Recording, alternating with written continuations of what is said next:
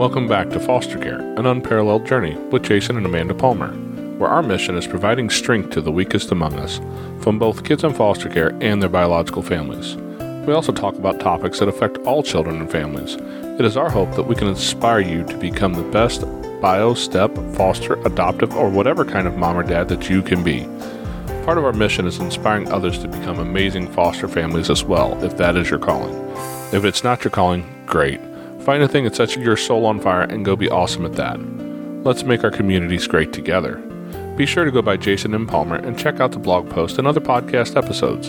You can search Jason and Amanda Palmer on iTunes, Spotify, Stitcher, Google Play, or anywhere else you get your podcast.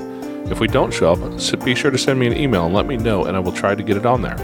We'd love to have you leave us some feedback in the form of a rating and review. It really helps the show gain attention. Hello and welcome back to Foster Care, an unparalleled journey with Jason and Amanda. We were recently contacted by Rebecca Britt from Stable Moments. Stable Moments is a mentorship program curriculum utilizing equine-assisted learning and community mentors to achieve life skills for children impacted by early developmental trauma. She found our podcast and wanted to have us on, and so we got together and chatted for a little while. When we were done, we decided that the conversation warranted coming out on both platforms. We're planning on getting together with Rebecca and having a conversation with her about everything that she does. It's always great to see people who are finding their own way to help youth in our world. They use equine-assisted therapy, which means using horses as a way to connect with kids at risk. I've known several people in the industry who have talked about the benefit that comes from that. So we're going to talk with her in a couple weeks, and this was us telling her our story today. I hope you guys enjoy it. Well, I'm so glad that there are all of these platforms where for pretty cheap, people like you and people like me can talk to the rest of the world and find our tribe and really be a resource. Like, we're just people, and that's really what people want to hear from, is just like authentic people like them. So I love it. Let's jump in. Tell me about your story, how you two met, where you're from, and what got you into foster and adoption. Well, we're both from right here in East Central Missouri, and we met probably 30 miles from St. Louis. We live within 20 miles of where we met. We've been in this area our whole life. We met because of coffee and chocolate pie. Yep, lots of chocolate pie. The best reasons. And did you say you're in Florida? Yeah, I'm in Florida. Does Florida have Waffle Houses down there? Yes. Okay, well, if you want chocolate pie and a cup of coffee at midnight, that's the only place you can go to get it. Yeah. And that's how I met Amanda. She was working at a Waffle House. On overnights. On overnights, yep. Which can be a very interesting place. I bet. Yeah, because that's where all the drunks go. But it was just a place. I was working at the time as a tow truck driver, and I was working an evening shift, and I spent a lot of times out of the bed in the middle of the night, and so I'd stop in there for a cup of coffee and a piece of chocolate pie, and that's how I met Amanda, and it all kind of just spiraled upwards from there. We've been together now 20-ish years. Yeah. We didn't actually 21 years. Yeah. Wow. Close. We didn't actually get married until 2006, but yeah, we've been together for a lot of years. We've had a lot of kids.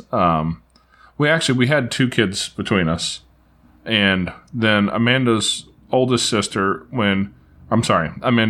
sister was a year and a half older than our oldest son, and their mother that they share was going through some addiction issues, and so Arissa, her sister, came to live in our house and lived with us for years and years and years. And she called me dad. She called Amanda mom. So she's one of ours. And we really thought we were going to be done after that. Yeah, 3 kids. We were pretty young, early 20s. And when you say 2 kids between you, was that kids from prior relationships, or you guys had 2 bio kids? So together? One child was from a previous relationship, and then we share a son together. Okay. And your sister? Yes, and then there's my sister. Okay. But she was never a sister. She was just daughter. Your daughter, yeah. But At what age did she come to you? Arissa was really young. Year and a half, 2 years old. Okay. So, baby. So, at that point, we had 3 kids, and we thought, we're managing this. We should probably just manage this. We're young, trying to find our place in the world, not making a whole lot of money, when you're young. Sure. But I was a stay-at-home mom, and Jason was driving a truck. And we were living out in St. Peter's, had a little bitty home, but it was our home, and we were doing good to manage all that. And then we ended up moving out here to where we're at now. Well, we live in a different house now, but we're out kind of in the country a little ways. And when we came out here, I was actually writing a newspaper article, an opinion piece for the local paper. And it was around Christmas time, and I was looking for places for people to donate to some sort of charity, some sort of charitable group that would help people in the area immediately. Red Cross is fine. I'm not mad at them, but if I give money to the Red Cross, 3 weeks before Christmas, it's probably not going to help any of my neighbors. Sure. So that's what I was looking for. And I went down to our local children's division and was talking to them, and I walked away with a bunch of brochures and came home and talked with Amanda, and we had discussed adoption in the past. And as we looked at the idea of foster care, we just both went, this looks like something we should look into. And in almost no time, there was a class opening up, because we have to have the STARS training, which is a class we take for that. And we took the training, and as soon as we got our licensure done, the licensing worker came by our house with a little certificate. And before she left, she said, and by the way, I'd like to talk to you about a couple kids. And yeah, and it was, 2 weeks later? It wasn't even 2 weeks later. It was a week or so after that. For our daughters, she's our daughter now. We ended up adopting these 2 children. But the day after her birthday, they came into care. The family wanted to keep the children until after our daughter's birthday. They had a birthday party planned out for her, which they kind of used as like a bit of a going away sort of thing, I guess. Okay. But the family either was not willing or able or deemed inappropriate, depending on which member you're talking about. But they were not able to keep the kids in their home. They couldn't follow the rules that they had to follow, I guess. And so they ended up coming to our house, and the first 2 kids we ever fostered ended up being adopted as well. Yeah. And we adopted both of them. We have since come to adopt 2 more. So we own 7 children total. Yeah, 7 kids we call our own. How about that? They range from age 4 all the way up to Arissa would have been 23. Yep, she would have been 23 this year. Yeah, it's been a crazy ride.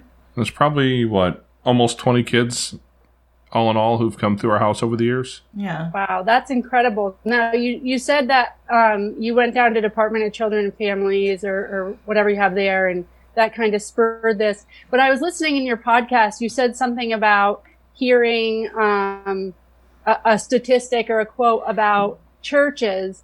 Can you talk about that a little bit? And did that happen before or after you went down to Department of Children and Families? I think it was right in the same time. I think I actually heard it before that. That's probably what sparked my idea to go to the children's division and talk to them, was just thinking about that particular group of people. But yeah, the Dr. Dobson, if you're familiar with him, he has a Christian-based radio show, and I was listening to him. I drive a truck for a living. I listen to 1,000 things all day long. Sure. And he had talked about how that the foster crisis and well, I guess not even just foster, but the orphan crisis, we should probably call it, in the U.S. is such a huge thing. And at the moment, I think there's close to 500,000 kids who need a home. And his statistic was something along the line, if one family out of every 3rd church was to adopt 1 kid out of foster care, you would empty the system tomorrow. Which just blew my mind. Really blew I was like, and I came from a church that was not really a healthy place for me to be. And and I remember I was thinking, because I was still pretty angry with that group of people in my head. And I was hearing him say that, and I was thinking, man, look at all you righteous people out there going to church and thinking you're somebody and you're doing all this good. And, I've read that Bible. I've read it a number of times. And it says to take care of the orphans and widows a number of times in there. And you're not doing one of the basic charges. You want to tell me how good you are, but you're not doing this. And as I'm sitting here going through this rant in my head, I heard a voice, not an audible voice per se, but just that thought comes to mind. Well, what are you doing, bud? What are you doing? You're not doing anything either. And that's probably what really sparked my thought process to go over to Children's Division and talk to them just to see if there was a way we could push some help in their general direction. Little did I know it would kind of be the catalyst that would send us through a couple dozen kids. Well, and we had thought about adoption before. Yeah. We had never really gotten very far with it. But after I had our second child, I was not able to have any more children. And we had always discussed, I always wanted a big family. I wanted lots of kids running around. And so after our second child, I was not able to have any more.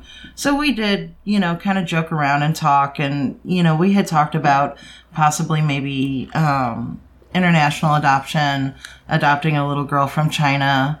But the cost was not something we could afford at that time. Young families starting out with 3 kids, one income. It was just not something that was in the books for us. So we just wrote it off for years as, this is something that's not obtainable. And when he started talking about it and he brought home this package of papers, it was like, it was something that was real and it was tangible. And not only that, it was something that we could do right now to help our area. I did not have the greatest childhood. I should have been in foster care, but nobody stepped up in that way for me. So I had always decided that I was going to do something to help children. And Jason knew that going into it when we first met. I just told him, this is who I am. This is who I am. And if you're going to be with me, you're just going to have to kind of deal with that. And when he brought that package of paper home, it was just like, this is it. Something just clicked and it was like, we can do this. We can help kids. We can help kids in our area. And if it's meant to be, this is how we'll grow our family. And like Jason said, our very first placement, brother and sister, they ended up staying forever. And they're still awesome. Here today. Janiyah is currently 12 and Deshawn is 14. And in full-blown teenage mode. Yeah, gotta love teenagers. That's something that always scared me a bit was teenagers, especially teen girls. They're supposed to be such a challenge. I'll be honest with you. She's kind of the easiest. So far. Teen girl, so far she hasn't been that difficult. But she's only 12 too, so there's still quite a few years. Oh, yeah. But one of the things I learned from a guy I know, he challenged me one day when I said something about, having teens and being such a challenging and difficult thing. And he said, really, you can look at it that way. Or you can look at it as a bit of an adventure. And, how can you do this better? And I thought, I'll have to think about that. And the more I thought about it, the more I realized that I remember being in middle school, right? I remember being in high school. Those weren't easy years for me. Those weren't great years. And they're struggling through so hard. Just like I was.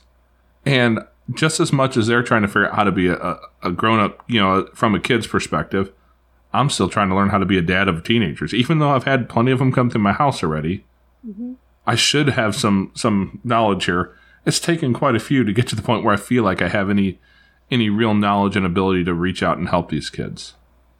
Yeah.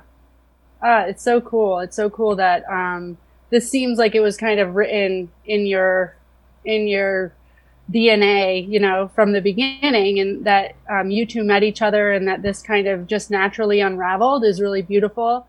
And it's crazy. I mean, it's awesome that the first 2 kids, like without any expectation, really, the first 2 kids that came in were able to be adopted. And it sounds like you guys were just like, we're opening our home, like whatever this ends up being, we will be for these kids what they need. But it ended up being, your family. Which is amazing because so many people come in really with a lot of expectations and they are disappointed just because they don't know, different situations with kids being reunified or going back with birth parents or the process to adoption. So when you got those first 2 kids, well, first of all, so you say you go to this, which it's called the different thing in every state, but you go to this training to become foster parents, and literally while you're leaving the first the first time they're telling you about these kids? No, this was as soon as we finished it, because it's Okay, we end of we had finished our classes. it's like the an week 8 or 9 prior. week prior, or Yeah. 8 or 9 week course that you go through. The week Okay. prior to actually finishing our classes, one of the caseworkers said, hey, we know of a couple of kids. They might need a place. They gave us a little bit of information and said, why don't you think about it? And then they came by and they give you a certificate when you finish your classes to say you're licensed. And as they were giving us the certificate, they said, hey, those 2 kids that we told you about, they definitely need a home. What do you guys think?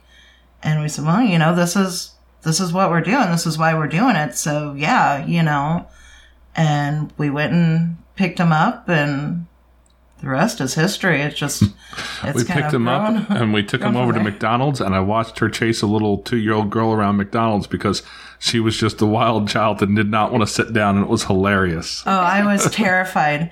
And here I've had kids. I already had 3 kids. I've done the toddler thing, and this little girl, she was just running all through McDonald's, and the only thing I could think of in that moment is what am I going to do if she gets out this door?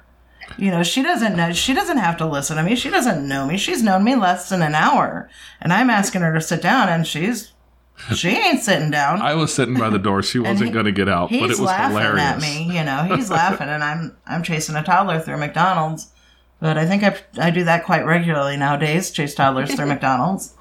Yeah. But I mean, it's been such a wonderful, wonderful process. Now, were those children's parental rights already terminated by the time that you got them? No, they were both in care. Their father was actually father was deceased, and mom was in custody. Mom was at the time, incarcerated at that point. Yeah, she had some charges she was doing time for. But the goal at that point was still reunification. Okay. They had been staying with a grandparent, and the goal was reunification. And that's how we looked at it is, this is reunification. That's what Children's Division is for. They push for reunification always. And that's where they were pushing was reunification. It just wasn't in the cards, and that being said, Mom was just never able to get herself together. She had an addiction issue, from what I understand, and I don't know what the issues where you're from are, but I assume they're pretty similar across the country. Meth and heroin are the 2 big ones that I just see steal people's souls. And if I'm not mistaken, she was a heroin. Meth. Was she meth? Yeah. I lose track over time. But it's so a lot of these people I see, and this is a challenge, right? You see these stories, you hear some of these stories. If you listen to our story about Turtle, little guy who's ours now, right? But when they did the hair follicle test on him when he came into care, the things he came up positive for, he was positive for weed, coke, heroin, meth, and oxys. By the way, he was 1 when they did that test, and it's like that makes you want to do bad things to people, right? Who does this to a 1-year-old? You're a horrible human. Right? It's really easy to go down that line of just being angry and feel like you're justified in that side of it. But the truth is that as many mistakes as other people have made, we've made our own fair share of mistakes. And if we were to be judged on what our worst day looked like, it might not look that bad, but it would still not be a good way for people to judge us. And if we can, as foster parents, and this is a challenge, so don't get me wrong, I'm not holding ourselves up as saints here who do this perfect. But if, as foster parents, we can look at every situation as how can I help this bio parent get to the place where their life is together enough to where they can raise their children, that is the best possible solution. Even when I go back to Arissa, Amanda's sister who we raised as our own daughter. She loved us. We loved her. She was part of our family. She called our sons brothers. They called her sister. But I still remember her sitting on the front porch with me, and she curled up in my lap one day. She's probably 5 or 6, and, the blonde hair across her face and the big tears down her cheek, and said, "Why doesn't my mommy and daddy love me enough to stop doing drugs and take care of me?" As much as we loved her, as much as that was a great relationship and a wonderful situation for us in a lot of ways, more than anything, the thing that was best for her would have been to have 2 biological parents who would set aside their silliness, set aside the drugs, and give their biological daughter what she needed. And we have to look at every placement that way. That's the best possible solution. Now, some people cannot get over that. Some people can't put down the pipe. Mm-hmm. You know, and for those people, for those kids, we end up looking for a secondary situation. That's why we've got 4 adopted kids in our house. Yeah. Because it was, Sure. Different parents who just couldn't get through that. But that is our primary goal. But, and it's hard. Through creating these supportive relationships with the biological parents, the kids that you have had that have been reunified, have you kept in touch, or have they been thankful for that or receptive to that support? So a few kids we still have contact with. We see through Facebook and things like that. But for the most part, we usually take care of younger kids, toddlers, babies. So a lot of them are not going to remember us. Mm-hmm. And a lot of parents don't want to have a reminder of their worst times. That's fair. If they can get through it without ever having to say, when you were an infant, you were in sure. care. So a lot of kids will never know us, and that's fine. Sure. that is wonderful, for them to not know that this was ever an issue in their life. But we do have some children that we're able to check up on and see, and they're doing well. We've got a couple of brothers that we're able to keep an eye on, and they've been adopted out, and a sister group that have been adopted out. So it is nice to be able to look and see the smiling faces and know that they're doing well. It doesn't always work that way, though.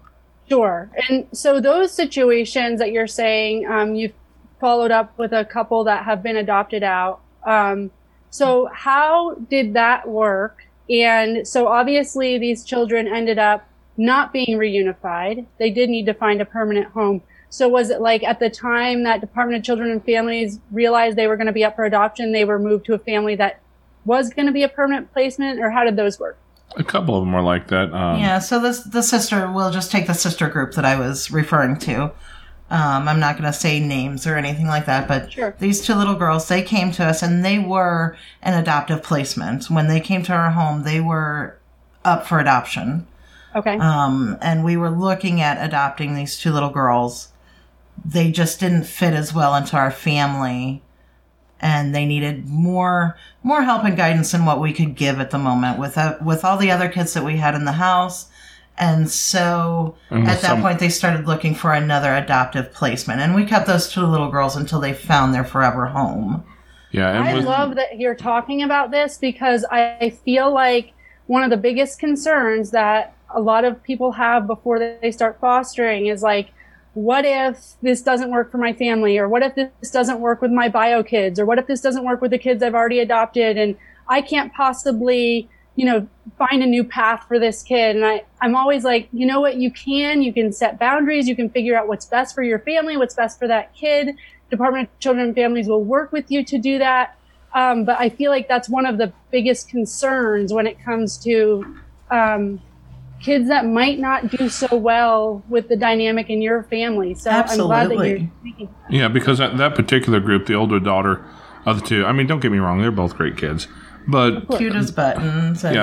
Her specific personal needs, because every kid in foster care probably qualifies as a kid with special needs, right? Because they've been through some sort of trauma. But, she needed a home that didn't have any other children in it. Yeah, she needed besides more her personal sister. attention, for sure. But that's the thing. You do need to set boundaries. You have to have boundaries for yourself. You have to have boundaries for your family. And you have to be able to set everything aside and do what is best for that child. And for this particular set, our home was not what was best for them. But we were until they were ready to go on to their forever home. And that's been, 4 or 5 years. Well, no, it's been close to 6 years now. And these 2 little girls are thriving. They're doing wonderful. I talk through Facebook with their parents, and they're doing great. And they would not have thrived in our home that way. And we had another couple kids that was 2 boys in our area and or in our county that we fostered for a while. And the one kid, he was never diagnosed, but I will diagnose him with ODD. Just know that my psychological degrees are all invalid. They're imaginary. So, but he was that type of kid, right? And I didn't do well with that sort of oppositional defiance, that at that time I wasn't good with it. And so they went to a placement that was supposed to be their forever placement. Something happened that disrupted. And they called us to see if we were interested in taking them back into our home. And we went, man, that was a rough time. That wasn't really good for them. It wasn't really good for us. I said, yeah, tell you what, call around. See if you can find another home, another placement. And if not, call us back. And then I spoke with Amanda and said, hey, you know what? This family over here, they had 3 daughters, but they were looking to adopt 2 little boys. So we were like, hey, by the way, call these folks. They're foster parents in our group. Turns out today, they're adopted into that family, and they're doing great and wonderful and amazing. And just being willing to say no when it wasn't healthy for them or for us to say yes, it didn't feel awesome at the moment. Right? It never feels good to say no when somebody's asking you to help a kid. But I know that what we did at that point was we gave those kids an opportunity to find the right place for them. But by saying no, we were helping. It just wasn't easy to see it that way. And you have to know that that's always a possibility. It's always a capability.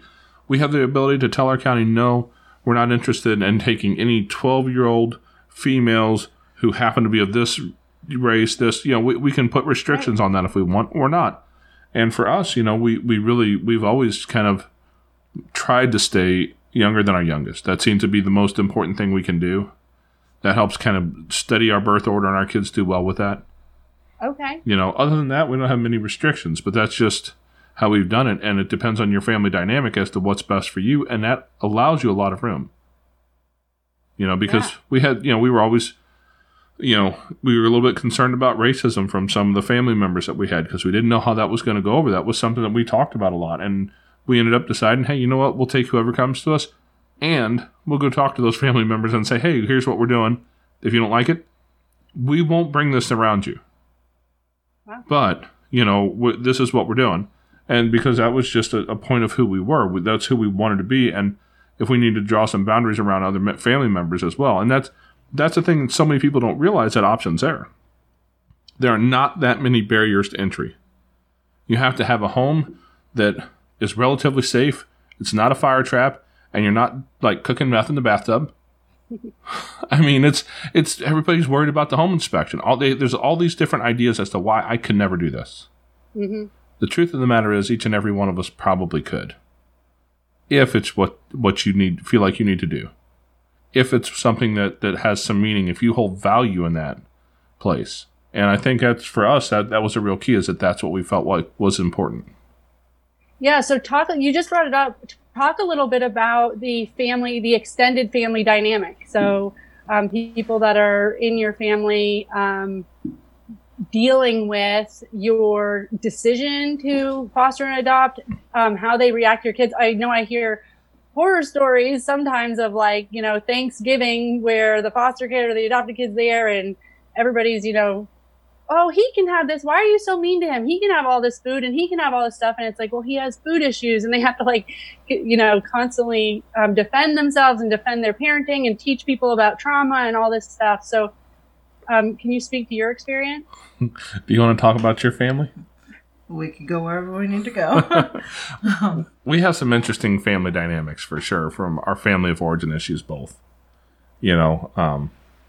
We don't spend a whole lot of time around most of Amanda's family. There's a lot of addiction issues over there that's just not healthy to be around for us, let alone a foster kid. It's not safe, and so we draw some pretty hard boundaries for our kids in order to protect them.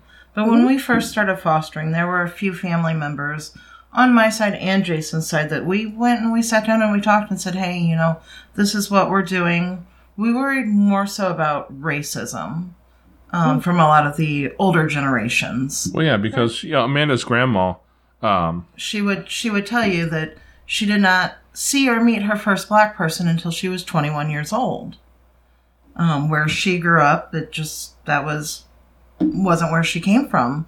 Mm-hmm. And so we were really worried about how she would treat the children that we were going to have, and to treat anybody poorly was just not an option for us. Sure. So we went and we sat down and we talked to her and said, hey, you know, if this is going to be an issue for you, we will stay away. We will stay away, you know, and you won't be welcome in our home. And it's a hard line to draw with your family because that's your family. Yeah. This is my grandmother, and I don't associate with a whole lot of my family. So to essentially take one more person away, it's not something you look on lightly. The great irony, though, was we had Carl with us. Carl wasn't his real name. That's just what we called him. Yeah. Carl was with us. He was the blackest little baby you've ever met. Super dark-skinned black kid, right? No question whether he's mixed or whatever. He was just the happiest Black baby as you've night. ever met as well. And so when Amanda, as pale as she is in the grocery store one day with her grandma. And so Amanda's carrying around a super dark-skinned little baby. So we, you know, this guy's walking through the store like giving her the stink eye. And then grandma, who we thought was going to we were going to have to deal with some racist issues of our own, she had fallen in love with this little guy. And this guy keeps giving them the stink eye. To the point where grandma finally, and she was at the age she can get away with it, she finally just kind of loses her stuff and made the guy embarrassed enough to where he just left his cart and left the grocery store. Yeah, she cussed him out in the store, and I'm trying to usher kids. I'm like, come on, guys, let's go, let's go. So a lot of places where we thought it was going to be an issue, fortunately for us, it wasn't. But and I think sounds like it kind of brought you closer. It did, in and some aspect. it really it opened her eyes in a lot of ways, and so it was really good for her too.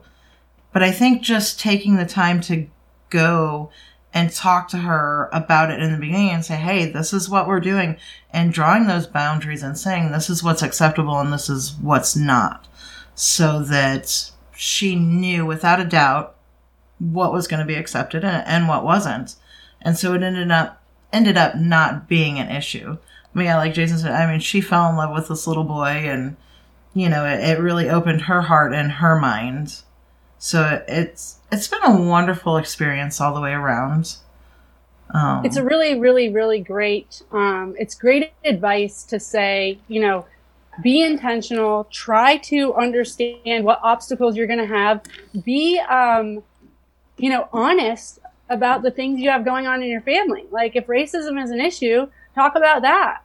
And the going ahead of time and having those conversations makes it a priority or shows that you're really serious about this, rather than putting the kids and yourself in a situation that it's really not fair to your family to say, oh, it's Thanksgiving, and by the way, we've got 3 foster kids in the car with us, and I'm going to expect you to know how to deal with that. Right. So Here we are. Those conversations. Yeah, exactly. Those conversations and treating it like a, you know, a big deal, that something that you're asking for their support from is huge. And then they can kind of build some ownership around that, like your grandma did. And it's like, this is her little grandbaby. Right. And she's going to defend him.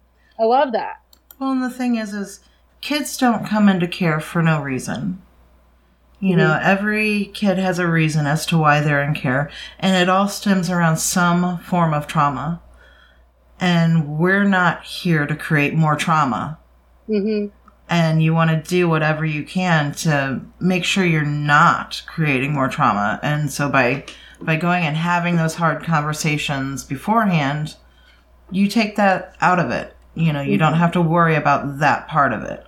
Well, I think part of the challenge, too, is that the parenting that we grew up with, you know, don't do this, I'm going to whoop you, right? Mm-hmm. I mean, I don't know about you, but I was raised by some old school parents. I met the switch. You know, I probably deserved it. But that was an effective method for a kid like me in the place I grew up in, I guess you would say. But that's not an effective way to raise kids who've been through heavy trauma. Mm. And most people don't realize, they don't think through that. They don't understand the, you know, are you familiar with Karen Purvis and the TBRI, Trust-Based Relational Interventions? If you don't know about it, you know, go look it up, people. It's like magic. You know, but most people don't know about that, and they don't understand what size of traumas can trigger some of those problems. So when you have a kid, like you said, who looks like a normal kid, they don't have scars. You don't see cigarette burns all over their body. They haven't been cut up. They haven't been, there's nothing obviously wrong. You can't see the scars because they're inside. Because his kid has been starved half to death by his mom. Because he only got 1 glass of water every day. And that was on a good day, if he behaved. And since she really had a lot of grudges against him, he wasn't considered to behave. That wasn't a normal day for him. And so when you have a kid who has some of those food issues, and you walk into, grandma's house on Thanksgiving and there's food everywhere, I mean, somebody's going to be surprised that there's half a pumpkin pie shoved inside of a bag in the back of the car that's being smuggled home, right? Mm-hmm. And they're going to think the kid's doing something wrong. But the truth is food hoarding is a big deal, especially when you've been starved. Yeah. Because we knew a kid who'd been through exactly that story I was talking about, right? That's exactly what he did. And it took some work to get him to the point where he was okay with that. And everybody who shows up at grandma's house is not going to understand that. Mm.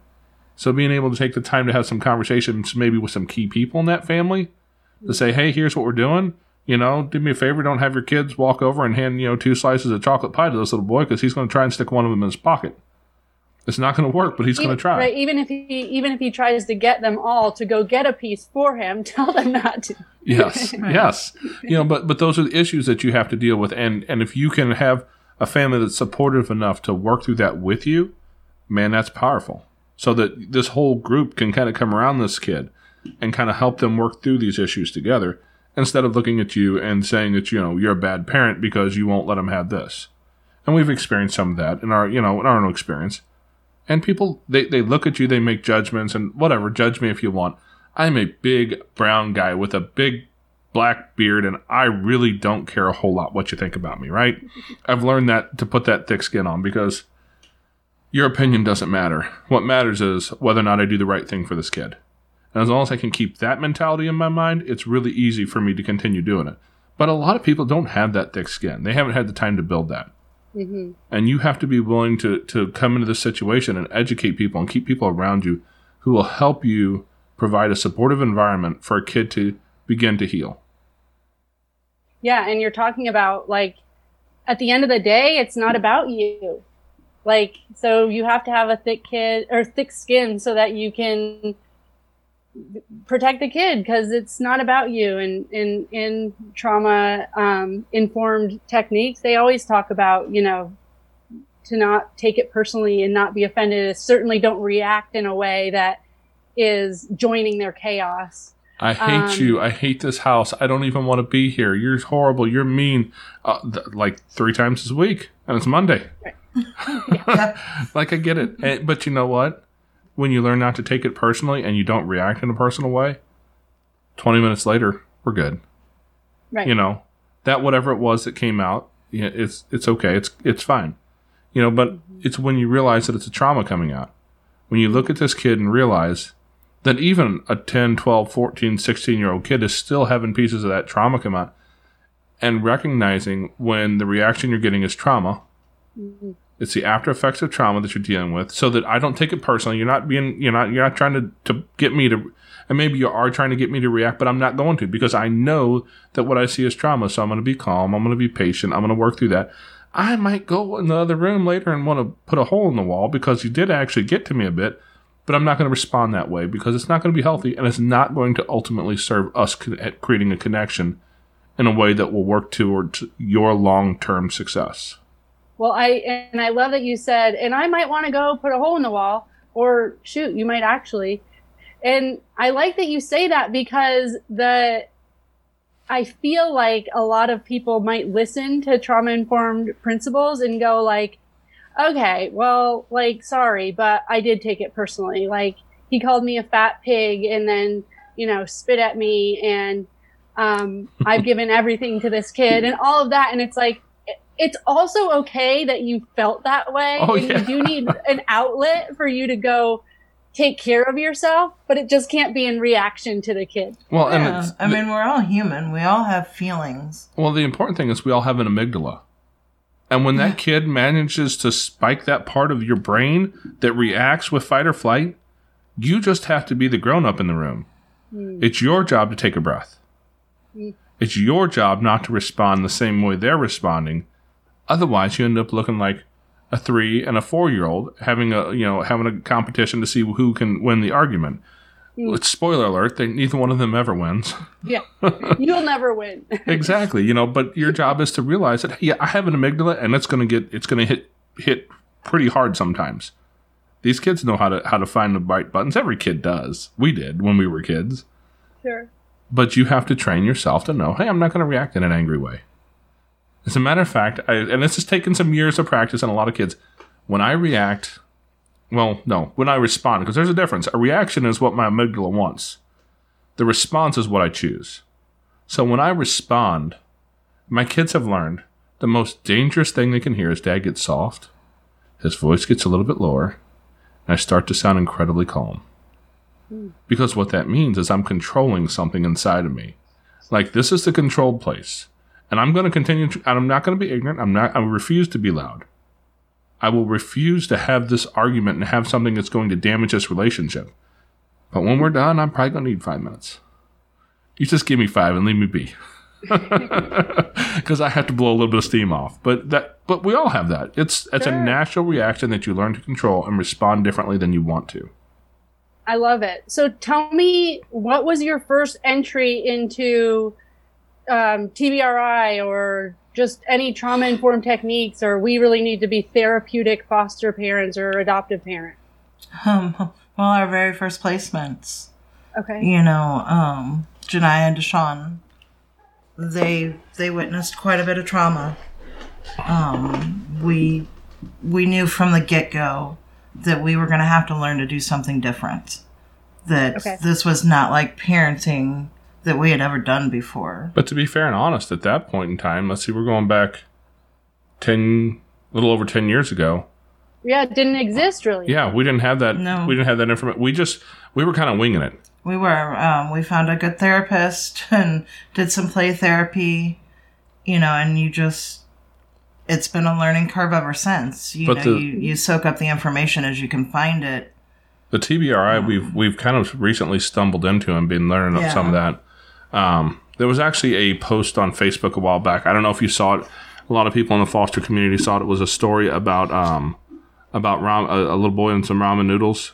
Yeah, and they listened to your podcast with her. Okay. So yeah, and she talked a lot about that with us, and actually she gave us some resources that, since I drive for a living, anything that's on video or audio, I can just turn it on and throw it in the seat and listen and learn that way. And I have learned so much learning. Karen Purvis is who she talks about a lot, who I think is kind of like the godmother of TBRI. Yeah, absolutely. And just so much information there. They go, okay, well, I can see where I was doing some of this. Like we stumbled across some of the right things. And some of it we maybe were a little bit off, and we're in that process of learning how to do it better and better every day. Of course. But it is such a valuable thing to understand that you're not raising kids. You don't have kids in your house who've had a perfect Warden and what's her name? Warden June Cleaver type background, right? They didn't have a perfect childhood. Not that any of us did, but they had some really specific, very acute traumas to deal with. And so we have to just throw whatever we can at it and see what sticks, hope for the best. And so now we're in this age of technology that's so different from anything our parents or anybody else has ever experienced. If I want to know about kids who've been through trauma, I go to Google, right? I go to YouTube. It's all out there. And all this information is available to all of us if we're willing to go look at it and just educate ourselves a little bit. And that's been a real powerful thing to us, though. But I'd say I've learned a lot by listening to Karen Purvis and some of those resources. That's great. For those who haven't seen the viral ramen post, you guys can go on Jason and Amanda's podcast and see the interview with the mom, who is also a social worker as well, right? Yes. I don't remember if she still is. I know she is. She was. Okay. Yeah, so she has that background anyway, and she's fostered kids, and it's Foster Care, an Unparalleled Journey is Jason and Amanda's podcast, and you can go on there, and I think that it's titled Trauma and Ramen. That's the one. Yeah. Or something like that, so you guys can find it easily, but it's a great story of that mom's experience with her little boy's trauma around uncooked ramen. So that's a good one. Okay, so I know that, Amanda, I've listened to some of your backstory, and obviously we all have trauma that we have to work through. Right. How much, like, this is what's interesting to me, because I feel like has nothing to do with really being a foster parent, because I feel like all of us, to be better people, have to like address our own trauma. And the more we can go back and kind of address our own stuff, the more we can show up in our lives for other people. But I feel like being a foster parent, it's like the demand for you to heal your own stuff is put on hyperdrive, because I feel like it can do that. It can kind of show you your own stuff. So what does the process look like for being a therapeutic, trauma-informed parent at the same time as, like, what healing has happened for you through this process, for both of you? Well, I mean, there's a lot. I mean, that's a big question. Mm-hmm. But I will say you do have to take care of yourself. You have to take care of your past. You know, finding what works for you, whether it be writing, meditation, a good counselor, a good doctor. You know, mental health is a big thing. And so, you know, we have a guy that we go and talk to monthly. Dr. Tom is awesome. Like clockwork. You know, we have to have our avenues too. Mm-hmm. You know, I have to have a place to get it out. You know, there's some of these stories that we come in contact with that I'm like, wow, that was me. You know, and you have to be able to separate yourself from that, because you don't do any good for a child at that point. Actually, if you happen to catch it, because I accidentally mislabeled the date that I wanted to release a podcast the other day, and so it was out and available for like 3 minutes. I know a bunch of podcatchers caught it. But if you see one out there, it's Zoe. It was the name of the girl that we interviewed. And Zoe she tells a big part of Amanda's story. Yeah, me and Zoe are Is that the 16-year-old? Yep. I already listened to it. That one's not supposed to come out for a few more weeks. It was a news. It was like 6 weeks out, and maybe somebody might have hit the wrong schedule button when he posted it. I would say that it's been good for me, because it's made me go back and have to address some things that I was maybe avoiding, that I just, put away and was like, I don't have to deal with this. You know, we'll throw this back there, and I'm not going to deal with that. So it's been really good for me, because it's helped me take care of myself better. And I got to be the best that I can be, so that I can do what's best for the kiddos. So I think another thing that's really done for Amanda is to be able to see these kids go through something, be able to empathize with these kids, and in the long term, be able to see her own past journey through that lens. Mm. And that's given her a lot of, I think... It's given me a voice. Yeah. When I didn't always have a voice. It's easier for me to stand up for others, and I'm good at that. It's hard for me to stand up for myself sometimes. And so this whole process has really opened my eyes and given me a voice where I didn't feel like I had one. Yeah, and being their voice is being your voice. Yeah. And helping them heal is your healing. Exactly.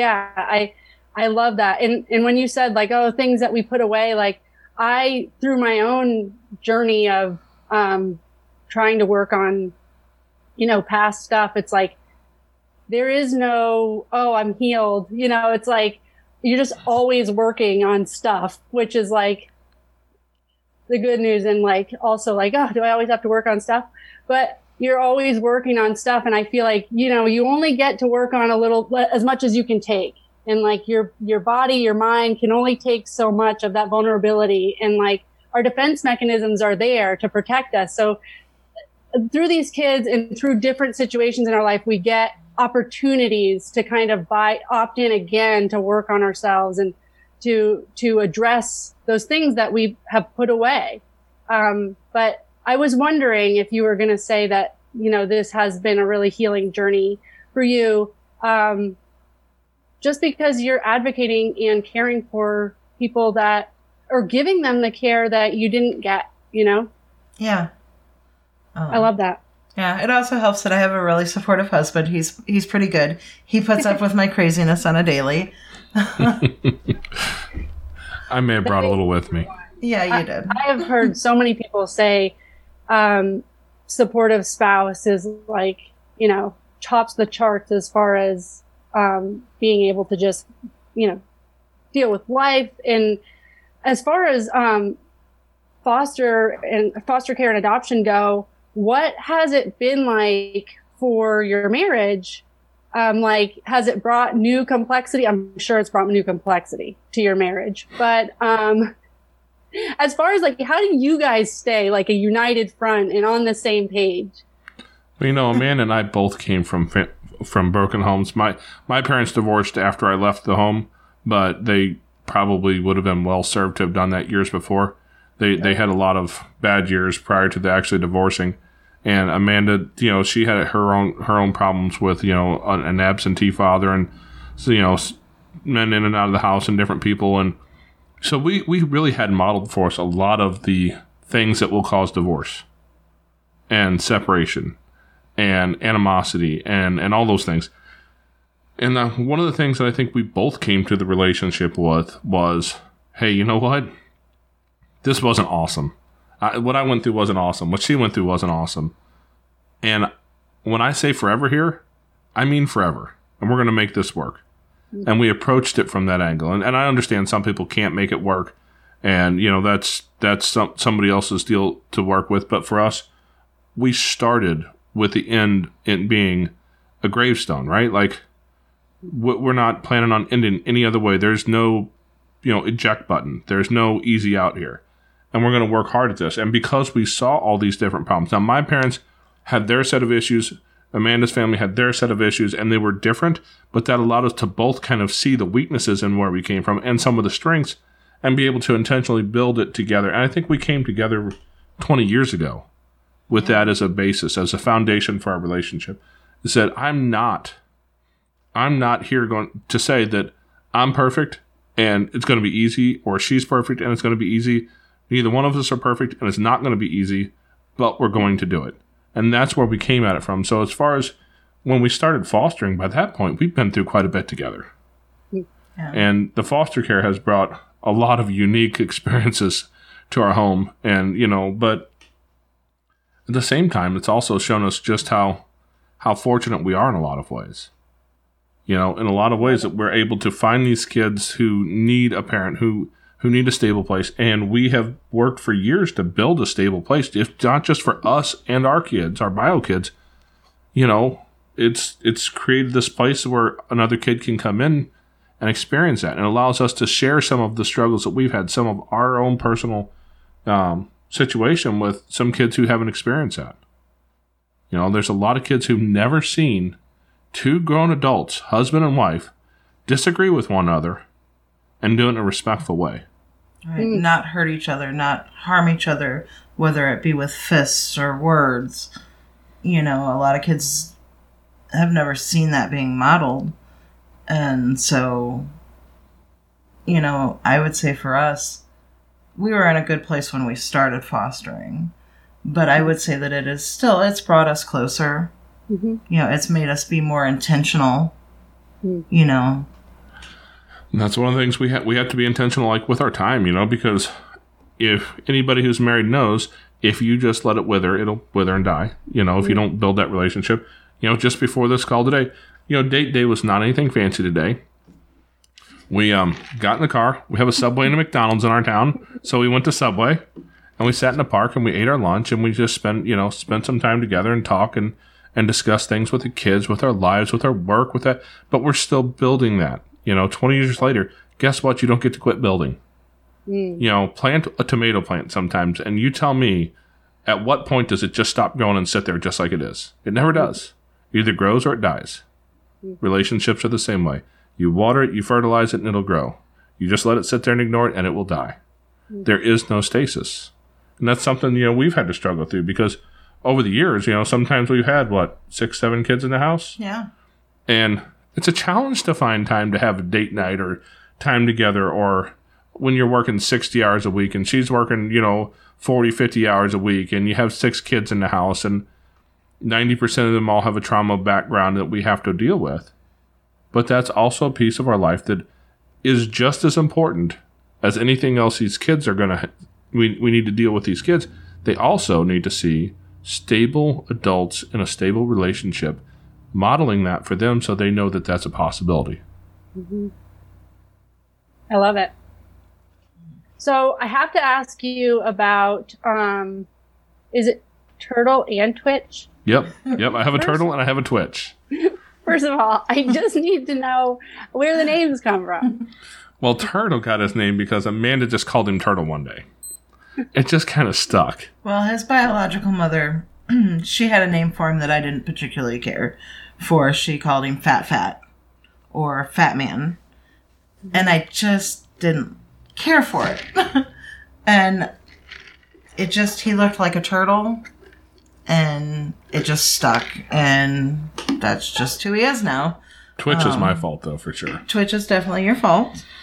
When our oldest daughter, Arissa, when she eventually she got sick a few years ago, and she spent 9 months at Children's Hospital fighting a nasty disease called hemophagocytic lymphohistiocytosis, which is a mouthful. That's why they usually just call it HLH. And she fought for 9 months before she lost her fight. And during that process, we took in Twitch as an infant. He was meth addicted when he was born. He spent his first 2 weeks of life on a methadone wean down, and we got him just a couple days shortly after that.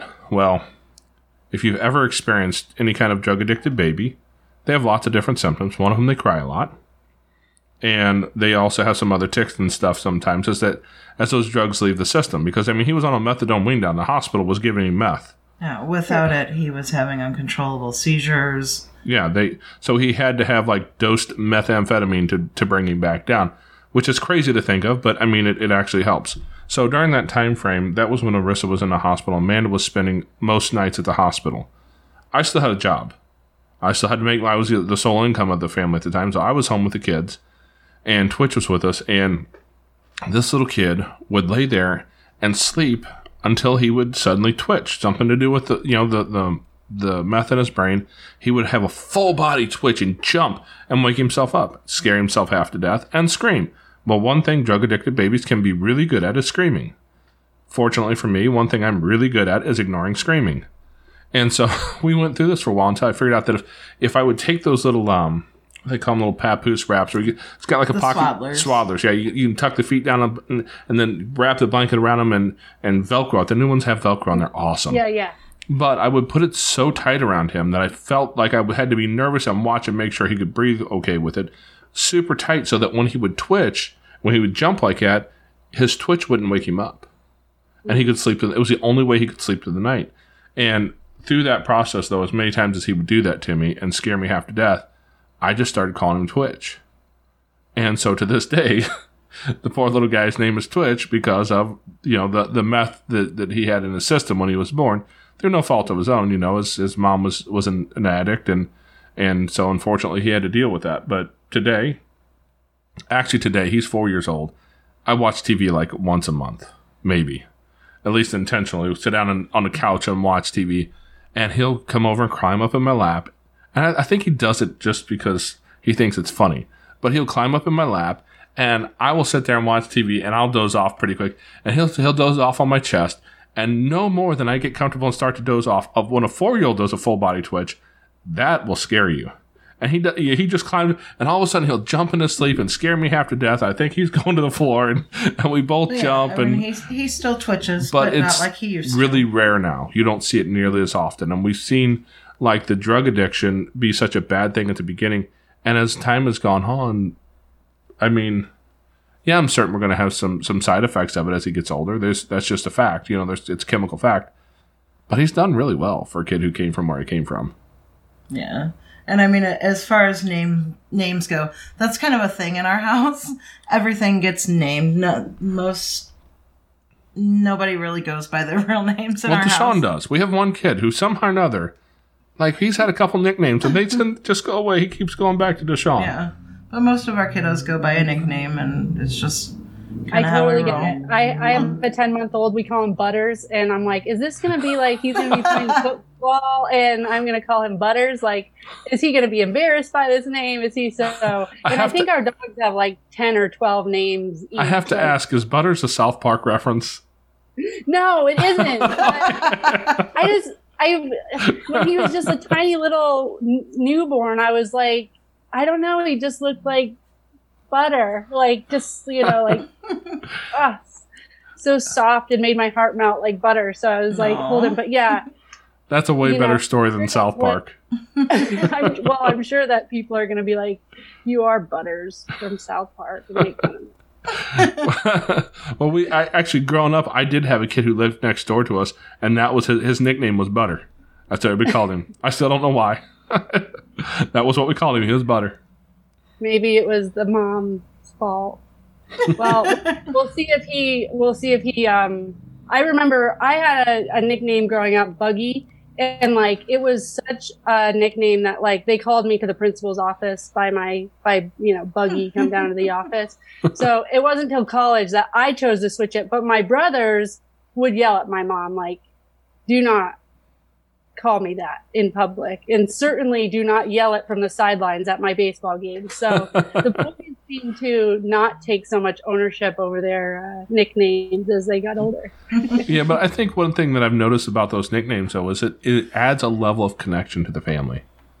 I don't call my boss at work by a nickname. Mm-hmm. I just don't. I have some nicknames for a few people I work with, but they're not kind nicknames necessarily, But if I have a nickname for somebody, it's usually it's a term of there you go. I was looking for that phrase. That's what it is, It's another way of integration, and we all want to feel like we're a part of something, And when these kiddos come in, they just want to be a part. They want to be a part of something greater than them. They want to know that they matter. Mm. And they want to know that someone cares for them and loves them and is going to be there and support them. And anything that we can do to help achieve that, silly nickname, whatever it works for that child, that's what we have to do. That's what we have to find. And we found that nicknames really, really do help do that. They help accomplish that a lot. Yeah, because if I can call anybody else in the world Nani and they're not going to have a clue what that means, like, what, huh? But I have a little girl who goes by Nani, right? Like, that's her name. If I say that in public, she's the only person in the room who knows who I'm talking about usually, except for maybe some of her closer friends who've been to our house. Sure. These kids, but that's a part of their history that they will look back on and be like, yeah, that's what my dad used to call me. That's setting those anchors in their life back to that place in their heart that's called home. And that may not be a biological home, but having that place in their heart that's always going to be home. That's something that so many kids don't get. The kids who age out of the system. A kid comes into foster care at 12, 14 years old and ages out and never ends up with a family to call their own, with a mom and a dad who they can call and say, hey, I need some help. They never have that. They spend the rest of their life without that place called home. And a lot of those kids don't end up succeeding.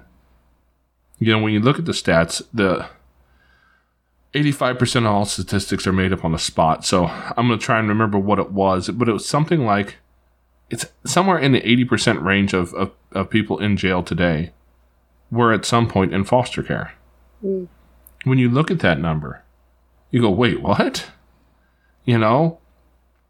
If that is such a huge piece of our prison population, could we not take our lives and give it to a young child and perhaps prevent their entry into the criminal justice system later? What if I can help empty the jails tomorrow by working with kids today? That's the power of this, I think. Yeah, and absolutely. But when in March, when Dan Heath's book comes out, I recommend it to you. It's called Upstream, and Dan Heath is a professor at Duke University. He's written a few New York Times bestseller books. They're all about like why we do what we do, and society issues. But this one that's called Upstream that's coming out, he sent me a pre-copy that I read, but it's all about just like fixing problems before they happen. And you can keep going upstream. But one of the things with Stable Moments is trying to get into the lives, or with foster care, it's like trying to get into the lives of kids so that they can become healthy adults and they can make healthy transitions into adulthood and not become pregnant early and not become incarcerated or homeless and all of that. So, and And you'll start seeing, my thing is you'll start seeing some of those other numbers go down, like dependence on state subsidies and incarceration rates and stuff. If we can just get to the individual child and make them, like Amanda said, believe that they matter. Absolutely. Because are you going to do anything if you don't think you matter? Like, nothing productive. Yeah, the name of that book reminded me of a story I heard the other day. And I love this one. There was, some people standing by a riverbank, and a kid comes floating down in the river crying for help, and everybody, somebody runs out and grabs a kid, and a little while later another, kid comes, and somebody else runs over and grabs this kid and tries and rescues him. And this goes on for a little while until somebody finally leaves the group and disappears. Like, where's he going? We're saving these kids. And he was going upstream to see why all these kids were falling in the river. And he starts his book out with that parable. Really? Okay. I think it's an old parable that I had never heard either, but he starts it out with that. And I'm like, oh my gosh. And he talks about how the United States spends a lot of their money on hiring people to drag kids out of the river rather than spending 2/3 of, flip-flopping the priorities of the budget so that you can spend more money on people actually figuring out Absolutely. how to address the because, I'm not certain what the Florida numbers are. I know Missouri is either the lowest or second lowest paid state in the nation when it comes to foster care. When you look at the amount of money available for resources, when you look at what the social workers are making to work for Children's Division out here, I looked at it because I think with my personality type, I would probably make a pretty decent investigator. I have that mentality. I have that personality. I grew up in a family of cops. I would do well in that job. And I looked at it. First off, I have to go to college. Second off, after I go through the college course, I have to go take about a 80% pay cut to work for the state in that way. Because they're making upper 20s, maybe $30,000 a year. 27 to 30. And I'm like, that's where the state places their priority, because you can tell priorities by looking at somebody's checkbook, right? And that's where they place their priorities. Now, go look at how much the people who are running a prison make, right? And you can quickly see they spend way more money in rehabbing these adults than they do in taking care of kids. And what's the Frederick Douglass quote? I just saw this. You just posted this on the page. Something about it's easier to build strong men than to easier to build strong children than to repair broken men. That's what it is. Yeah. Yeah, and that's the truth of it. It's the truth. That's what we're doing. And that's why we're doing what we're doing. Because the difference is, I knew a couple guys when I was younger. My dad kind of mentored them. And today, they're both, amazing human beings. They both have kids. They're both very productive members of society. Actually, one of them, if you Google his first and last name, you get a picture of him. He's like a guy who's known worldwide in his industry. But that's not who he was at 15, 16, 17 years old. He was on the whole other end of the law. And because one person took an interest in him, because one person mentored him a little bit, gave him a little bit of what he needed, today he's a different human. And his wife is different for, dealing with him. His children will be different, and their children will be different. It was a generational change. And that's the power of this, is when you build strong kids, you don't have to repair the broken man. I love it. So tell me about your podcast, the mission of your podcast, what you're really hoping to do, and then tell people the best ways that they can find you.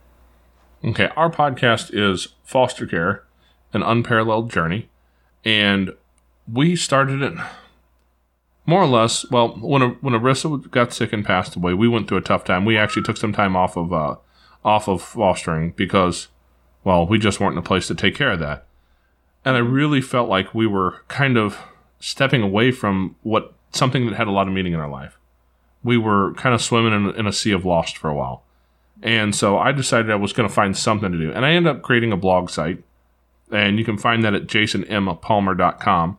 And the podcast is up there as well. But that was kind of where I started. And I was just encouraged by a few people in a dad's group I'm in that said, hey, man, you need to write, you need to talk, you need to do something. You have a lot of experiences. Go share these with people. And the podcast just seemed to be the easiest way to do it. And So I sat down and recorded my first podcast, which I think since has been burned somewhere because it was horrible. Everybody thinks their first one is horrible, but my first one was just me sitting down trying to figure out what in the heck I'm doing. I had no clue.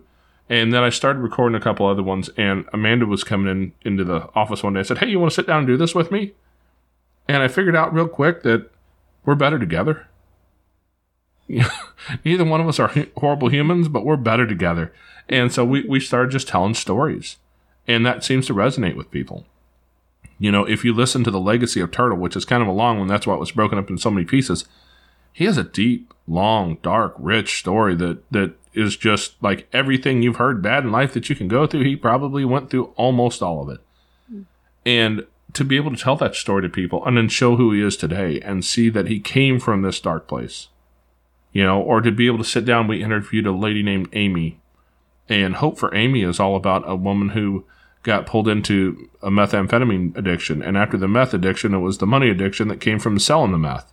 Mm-hmm. And she was a full-blown dealer. And then she finally got, you know, her kids got taken away, and she got pulled out to the place where, you know, she had to get clean. She had to change her life.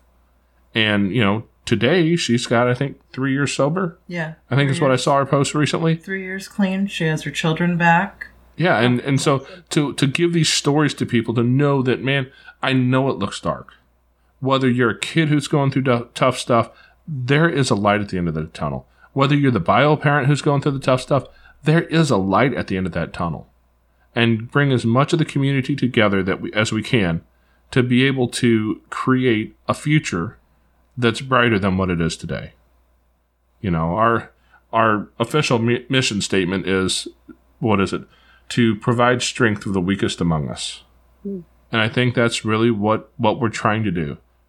You know, and if that ever turns into something that is a big podcast that makes all kinds of money and I get rich and can afford to buy a Rolls Royce, awesome.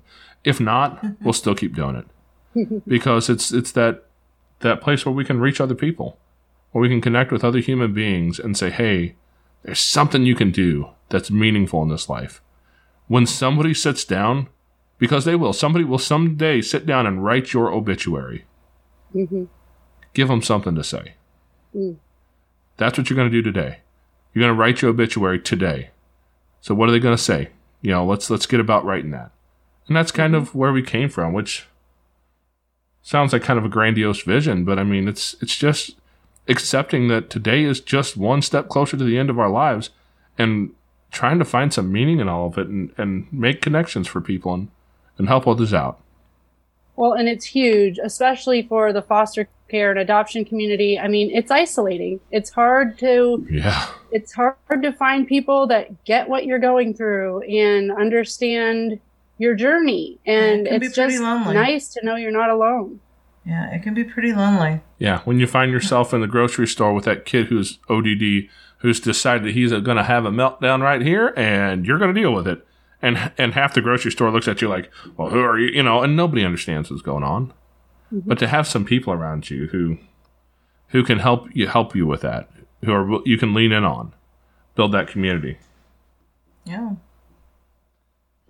Well, this has been awesome. I'm so excited to give this to my listeners. I think that they're going to love your story, and I think that they're going to love your podcast even more.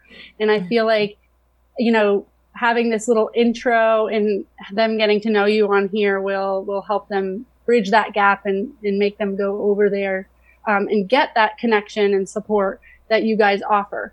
So I really want to thank you for taking time out of your day and maybe possibly cutting your very important date day short. I hope your Subway was awesome. Sounds delicious. It wasn't too bad.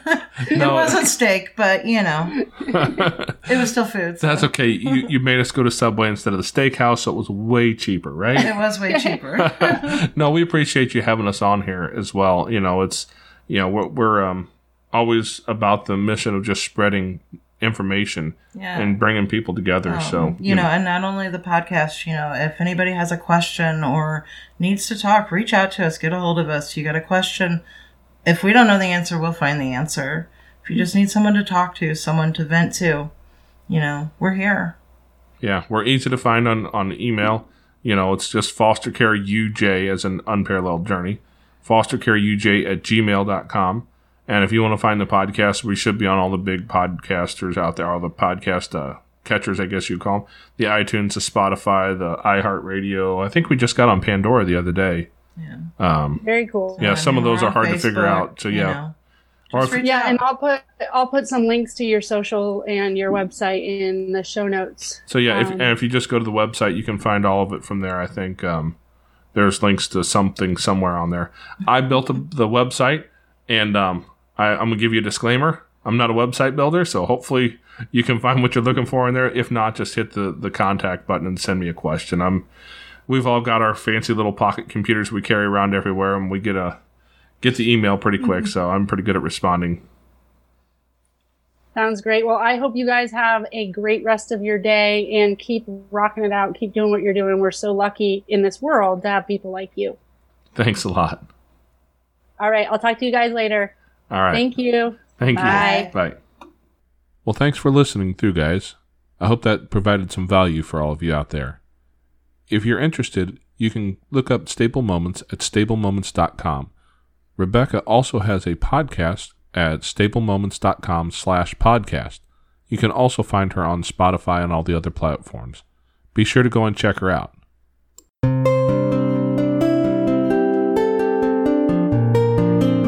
Thanks to everyone for listening all the way through. If you're trying to find us on a specific podcasting platform, just search for Jason and Amanda Palmer or Foster Care, An Unparalleled Journey, and be sure to subscribe to the podcast. Leave us a rating and review on iTunes, Spotify, Google Play, Stitcher, TuneIn, or anywhere where you find your podcast. You can also download it so that you can listen wherever you're at, even when you aren't online. You can find us online at jasonmpalmer.com, where you can read our blog and listen to all of our previous podcasts. If you have a story that you'd like to tell on the show, please send me an email at jasonmpalmer@yahoo.com. And be sure to put podcast in the subject line. Or send me a message through our Facebook page at Foster Care, An Unparalleled Journey. We'll see you next time.